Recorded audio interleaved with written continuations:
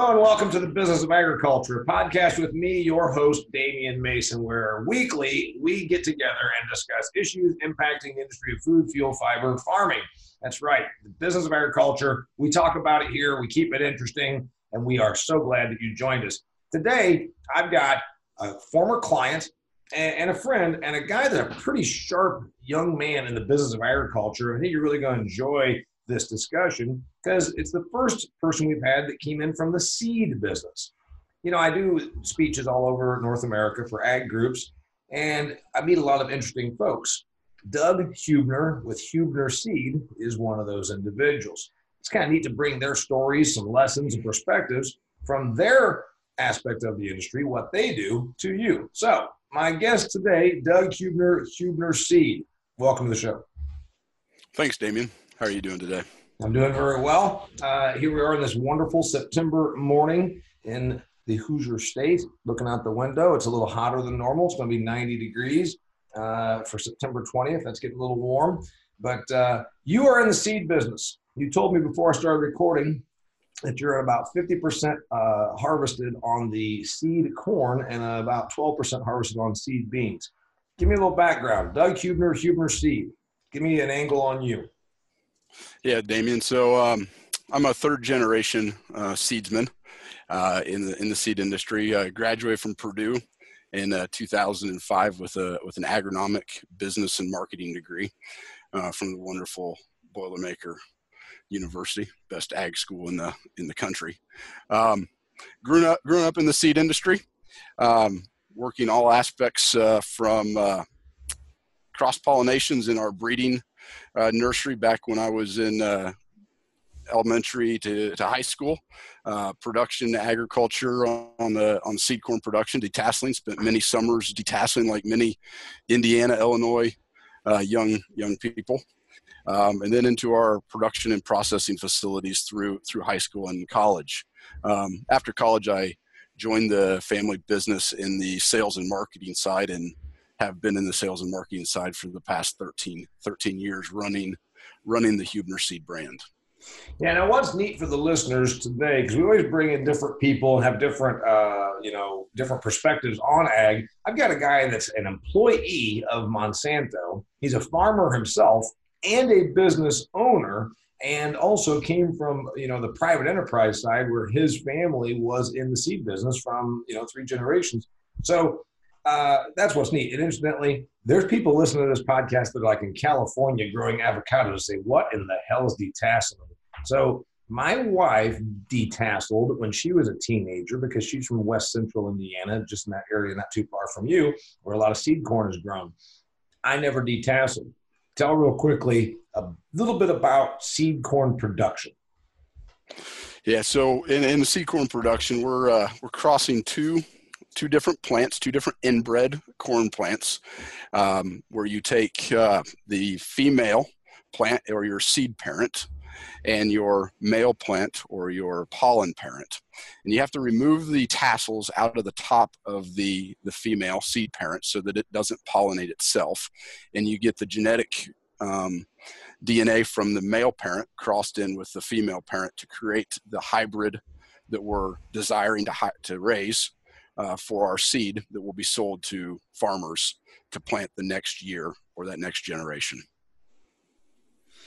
Got it. So what they do, listeners, is they go out there, they have mowers, right? That like basically imagine a mower, just like you mow your yard with, except for the deck is way up high on the front of a piece of equipment and mows off the tops of the tassels. But then some of those don't get mowed off, so you have to do it by hand. Am I right? Correct. So in seed production, the detasseling, the machines probably take about 80% of the tassels, but we have to have 100% pull on the female plants. So you have people then that walk every acre pulling those tassels out of the top of those plants that were missed by the machines. Got it. So now, dear listeners, you understand a little bit about the seed corn business, and that's what Mr. Hubner is in. He was born into this. Now you're the brand manager for Hubner Seed. So let's go ahead and do a little history of Hubner Seed. Yeah, we were founded in 1972 by my grandfather and my dad. And they both had extensive backgrounds in the seed industry before they started Hubner Seed that ranged back to the late 30s with DeKalb, actually. My granddad was an employee for DeKalb in their production division.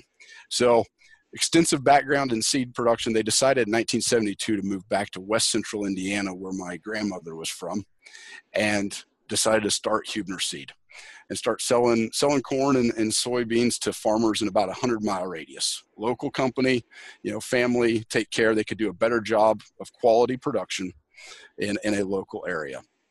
A few years later, my uncle joined the family business and became their production manager. Jim Hubner became their production manager. He came from Trojan Hybrids in Central Illinois as a production manager for Trojan. So still more extensive knowledge coming back into the family business. Over the years, though, 46 years now in business, we've had to reinvent ourselves several times over that time. And we created 3 different companies over the past 46 years. Farming, Hubner Farms, which is primarily seed production, seed corn and seed bean production. And then Hubner Industries, which is a contract production company, which does the processing, taking the corn from the field, conditioning it, taking out bad kernels, sizing it, and putting treatment on it and putting it in a bag for distribution to farmers. And then we had our own retail division called Hubner Seed Company, Hubner Seed Co. Inc., which was our sales and marketing company. So we had a vertically integrated company that was made up of 3 different companies with common ownership over the years. So you, this is probably very interesting to people that okay, I get it. You have farming, so you've got the farm, and you don't grow corn for hog feed. You don't grow soybeans for hog feed. You grow seed to go into a bag to be somebody's seed next year. You used to grow that, process it, and sell it all yourself. Now you're teamed up with Monsanto, right? Correct. And over those 46 years, back in 2007, actually June 20th of 2007, we closed a deal with Monsanto to sell our retail business, the Hubner Seed Co. Inc. business, to Monsanto. At the time, the division was American Seeds Inc. Back then. Monsanto was looking to put together a multi-brand market strategy, and a regional brands like ourselves were a component of that. And we had a fit for Monsanto because of our East Coast business. Now let's get into that. We skipped over that, and that's a really important thing. So you're a West Central Indiana, almost Illinois company, growing seed and improving genetics to sell to producers. And you guys knew that, and you knew how to farm it, you knew how to raise it, process it, size it, bag it, process it, and get it in their hands. But in the early 2000s, you did something interesting. You talk about reinventing Hubner. You decided something silly by many people's standards. We think of corn, we think of Minnesota, Illinois, Iowa, Indiana, Nebraska. Those are the 5 big corn states. You decided not to sell there. You decided to go to a part of the world that's a little less thought of as corn country. You went to Pennsylvania, New York, Maryland, Delaware, Virginia. Explain that. Yeah, in 2002, or really around 2000, our business was changing, and we needed to start to really focusing on selling our seed rather than just raising seed corn for other people. And we saw an opportunity in the East through people and relationships that we had in the industry to start developing the marketplace out East and bringing better, more focused selection to hybrids that worked for dairy farmers and grain farmers across the East Coast. A lot of people see the East as a niche market, so it's not their primary markets. And we could focus in on that East being our primary market, being a smaller company, being a family-owned company. We don't have to have and be big like some of the major seed companies in the industry. And that showed to be a very competitive advantage for us, and a very good thing for us to grow our business on. And most people know that seed production has to be done in the Midwest. I got to raise seed in the best growing conditions to get high quality seed. So there's not seed production done primarily in the East Coast. So being an Indiana company, but having an Eastern focus brought a competitive advantage for us. Got it. So yeah, you're out here in a part of the world. I mean, obviously your business is located in the Midwest, but you said we're going to sell seed, and maybe it's overlooked. Now, granted, it's not overlooked because they always had seed to plant, but it was never focused on. You said we're going to make this our focus. We're going to go to Pennsylvania. We're going to go to New York, Maryland, Virginia, some of these places. And now the result is, and this only happened 17 years ago or 16 years ago when you decided really to cultivate the East. Right now, what's your market position look like? We're the third largest seed corn brand in the Eastern market. We're in that 10 to 12% market share across that East Coast, where we serve customers from Virginia up to New York. Fantastic. So when you made the decision then in 2007 to take the offer from Monsanto, what did they buy? They bought Hubner Seed Co. Inc., which was our sales and marketing company, primarily made up of district sales managers, was the employees of that company, and owned the trucks and equipments and assets that the sales organization needed to do business.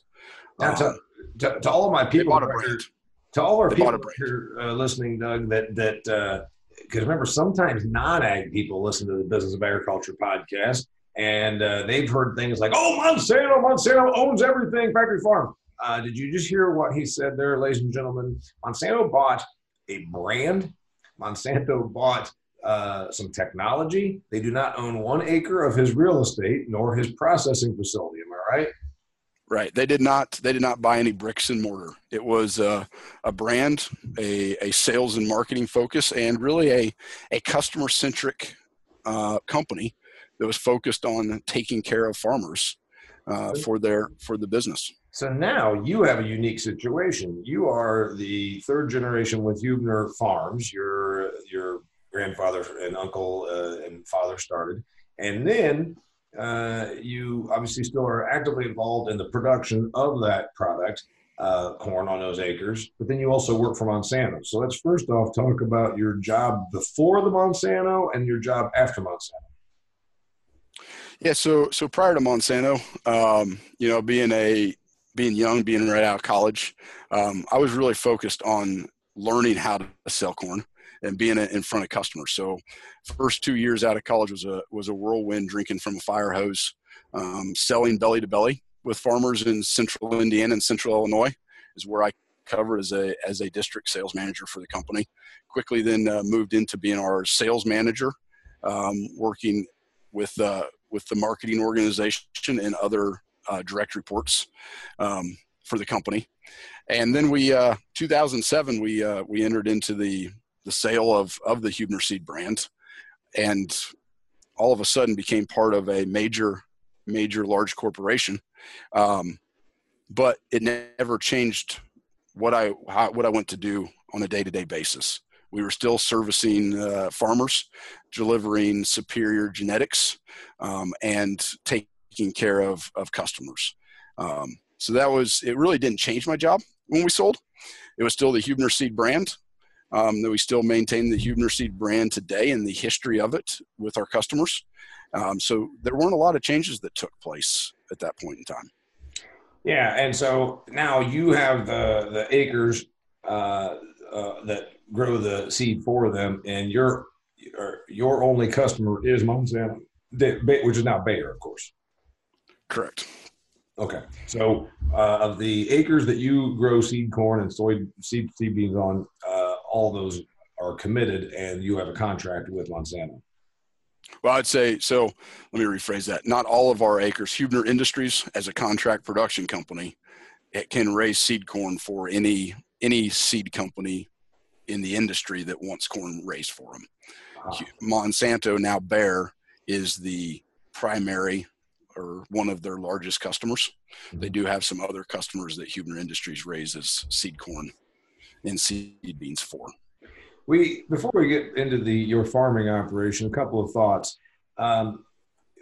When you made the decision to sell to Monsanto, obviously part of it was financial. There's another reason? Why not just stay out there? Why not just stay out there on your own as Hubner?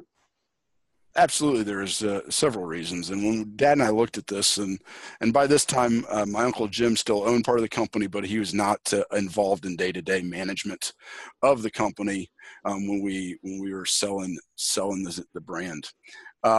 Several reasons. Genetics and performance at the customer level is primary, the absolute number one top priority. Because if you don't have customers, you don't have a business. And if customers don't have performance, then they're not going to vote with their checkbook again next year. So we looked at the germplasm that the Monsanto organization research and development team had, and it was the best in the industry, world-class genetics. We could still deliver locally. We could still bring a local flavor. We could do better selection and products for our customers. The second piece is around another very important point, and that was it was going to be good for our employees. It was going to put our employees in a position working for a company that brought benefits and pay to the organization that was probably better than what we could do as a privately held company. So in both cases, our customers were going to benefit from it, and our employees were going to benefit from it. I want, because we commonly do this, Doug, and by the way, if you just somehow turned away, got yourself a Coca-Cola and you forgot, this is the Business of Agriculture podcast. I'm your host, Damian Mason, who makes a living speaking at agricultural events all over North America. In fact, Mr. Hubner has been a client of mine twice. And if you're thinking to yourself, I want somebody to come in who's funny, who knows about the business of agriculture, who's loaded with commentary to talk to my salespeople, to my co-op membership, to my customers, I'm your guy.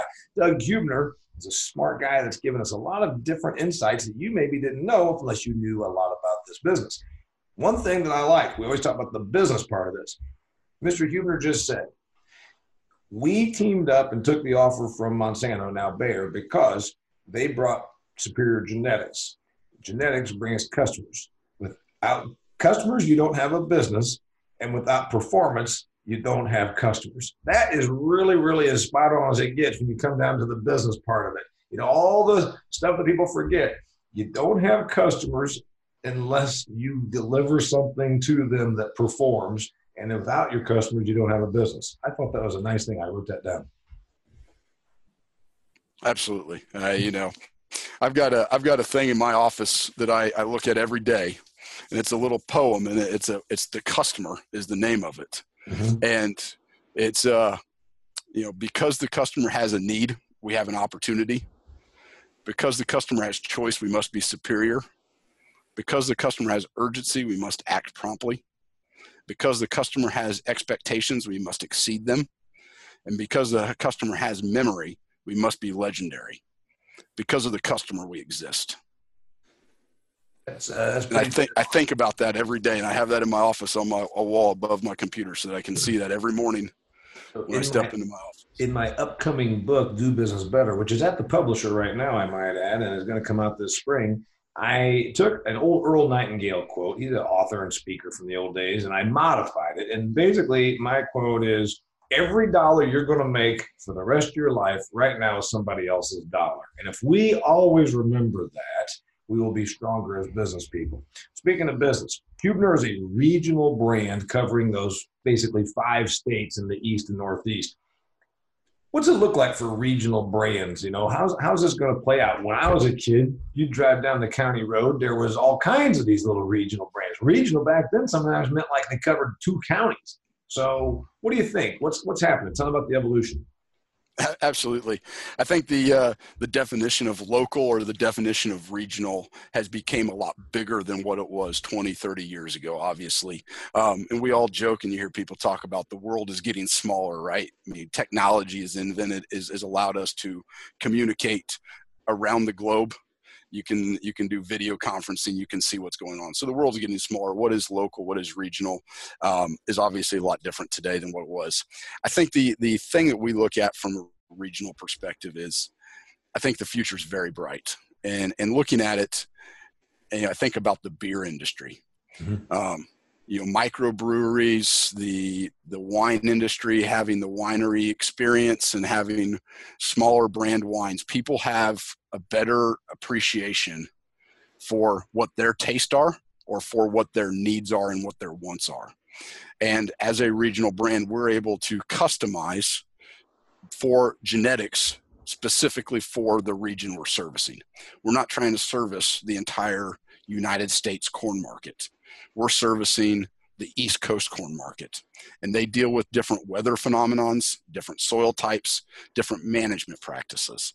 That's a unique end that those customers will continue to pay for and buy in the future, because we're going to be able to deliver superior products into those markets, being focused in that area. Yeah, that's a good point. First off, I like the comparison. My wife and I and another couple are going to Southwest Michigan to the wineries. I don't even drink wine, but the ladies do. So we're going to go to these wineries. I usually just walk around and look at the vineyards and check out grapes and learn a little bit about ag from that standpoint. So there was never a wine tour in Southwest Michigan 30 years ago when you and I were young. Now there is. So there is a thing about local on the consumer side, but as you pointed out, the regional aspect of, say, seed corn and seed beans and seed wheat and seed alfalfa, I can name 10 companies that were here in my part of Indiana as a kid that don't exist anymore. There are still a ton of regional brands, but yeah, heck, back then it would be that they covered 1 or 2 counties. So you're tying in, you're kind of niching yourself. While you're doing that, seed sales, that's what your business is, seed production, seed business sales. Does it eventually just go online? Are we going to end up having the Amazon effect? I think there's a component of customers. There's a customer segment out there that will buy that way. I think there's maybe it's more customers, but not all of their acres. Maybe it's a percentage of that customer's acres. I don't see the whole business going that way. I think there's a lot of nuances in how farmers do business on the farm, what their management practices are, what the weather dynamics. So there's a lot of outside influences.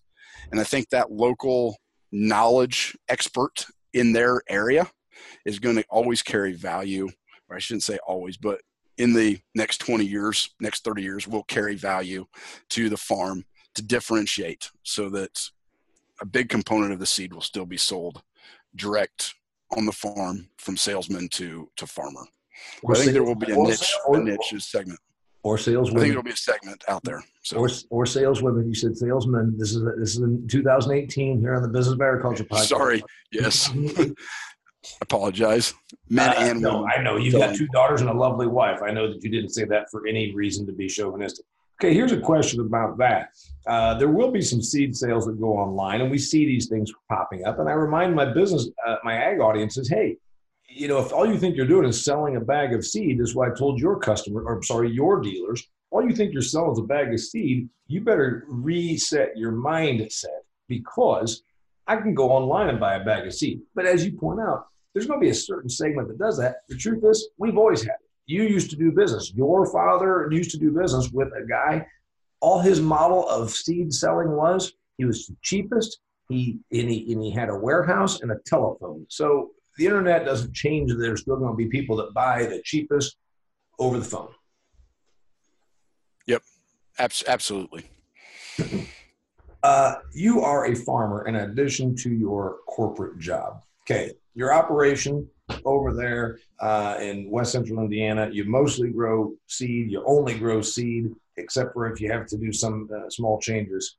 What else do you do? So outside of farming in the seed industry, what else do I do? What else do I do on the farm? The farming is just for seed. There's nothing else. You're not growing hay. You're not producing sorghum. You're not out here growing. You don't have a pig barn. It's just seed, right? Correct. Just seed corn.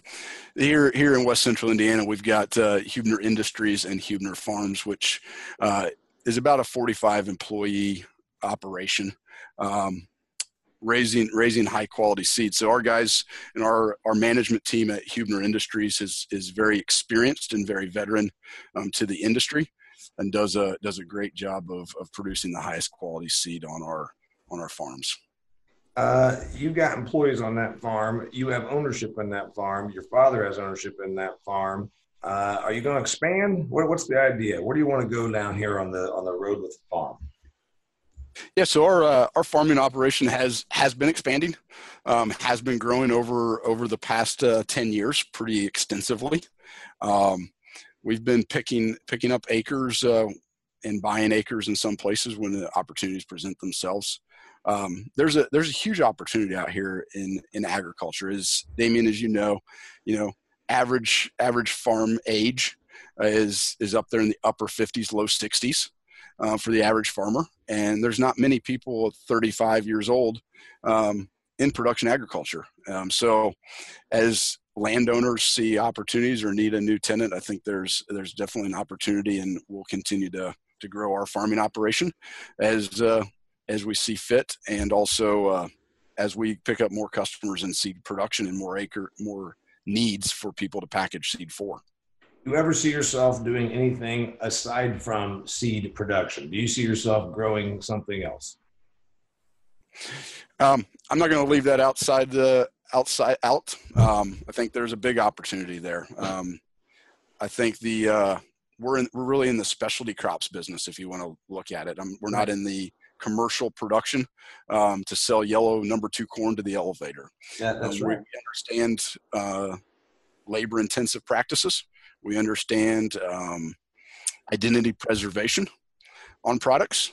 So as specialty crops, I could see definitely niches in us raising other crops in the future for consumers in specialty crops. I have an interest, kind of a sideline interest right now, in learning more around the whole urban farming and the vertical warehouse and vertical farming in warehouses and stuff. I think it's a very intriguing process. That one day maybe we could see maybe in the future being in that line of work as well. It'd be a big departure from what you do right now, but I agree with you. There's probably some opportunity there. I wonder if it's going to be so capitalized, because that is a sexy. I mean, that's sexy to tech people. That's sexy to Silicon Valley, big money, Google type people, where they think they're saving the world by saying, I started a company that takes old warehouses in Chicago and we grow, spinach in it. That's sexier than saying, oh, I went to West Central Indiana and just bought 160 acres and we're going to grow seed corn. So I think there'll be a crowded market there. All right, I had other questions prepared, but I don't like to go too long because our wonderful listeners here in the business of agriculture do have to get to work, as we all know. A couple of quick things.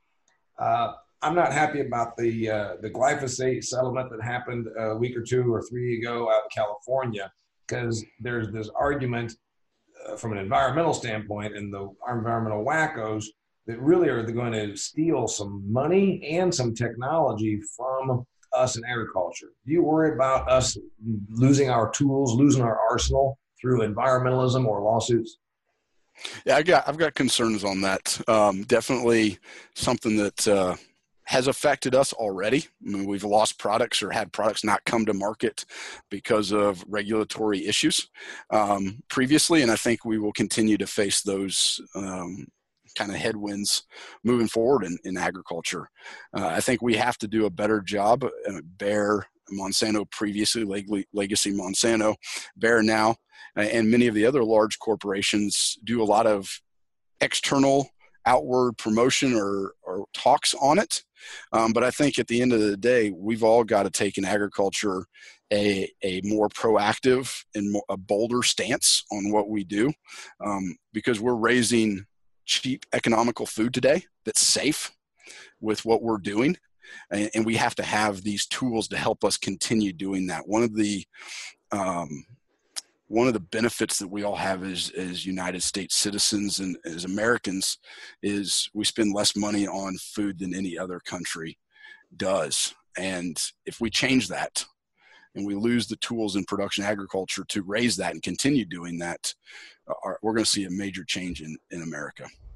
Well, the point I make, of course, is the average American has had it so good for so long that they don't realize when they bite the hand that feeds them. That's why they can march against Monsanto and rally against chemicals and whatnot, because they're not starving. Remember, the person in sub-Saharan Africa doesn't give two hoots in hell if there was glyphosate used on some food. They would just like to have a bowl of Cheerios. All right, Doug Hubner, Hubner Seed, talking on the business of agriculture. I learned a lot. I know you learned a lot. Let's learn one more thing. He's a sharp guy. One lesson, one idea, one thought. Anyone in the business of agriculture can benefit from hearing. Give it to me. Yeah, so I love this thing, and it's get comfortable being uncomfortable. I heard it a long time ago at a meeting, and it really resonated with me. We're in a period of change in agriculture. We got to be very focused on what we're doing. You mentioned it earlier. There's a lot of people that are looking at our industry to invest money, to be a part of, from a tech, from Silicon Valley. In agriculture, we need to make sure that the people that are here, that we're comfortable being uncomfortable, adaptive, changing with times. And I think the piece of that is, how do we collaborate together? Agriculture has been a lot of independent people, a lot of independent businessmen that want to do things their way. We got to be open-minded and make sure that we're collaborating with each other to bring the best products, the safest products, utilizing technologies of all aspects to help our business so that we can continue to deliver the food, fiber, and feed that our company or our country needs and the world needs. You know what? That's some good stuff right there. Get comfortable being uncomfortable. This industry is changing. I could have done a better wrap up myself. Doug Hubner was my guest with Hubner Seeds. If you're in any of those 5 or 6 states we mentioned, look them up. They're a client of mine and also a guest here on the Business of Agriculture. Till next time, thank you. We'll keep it interesting.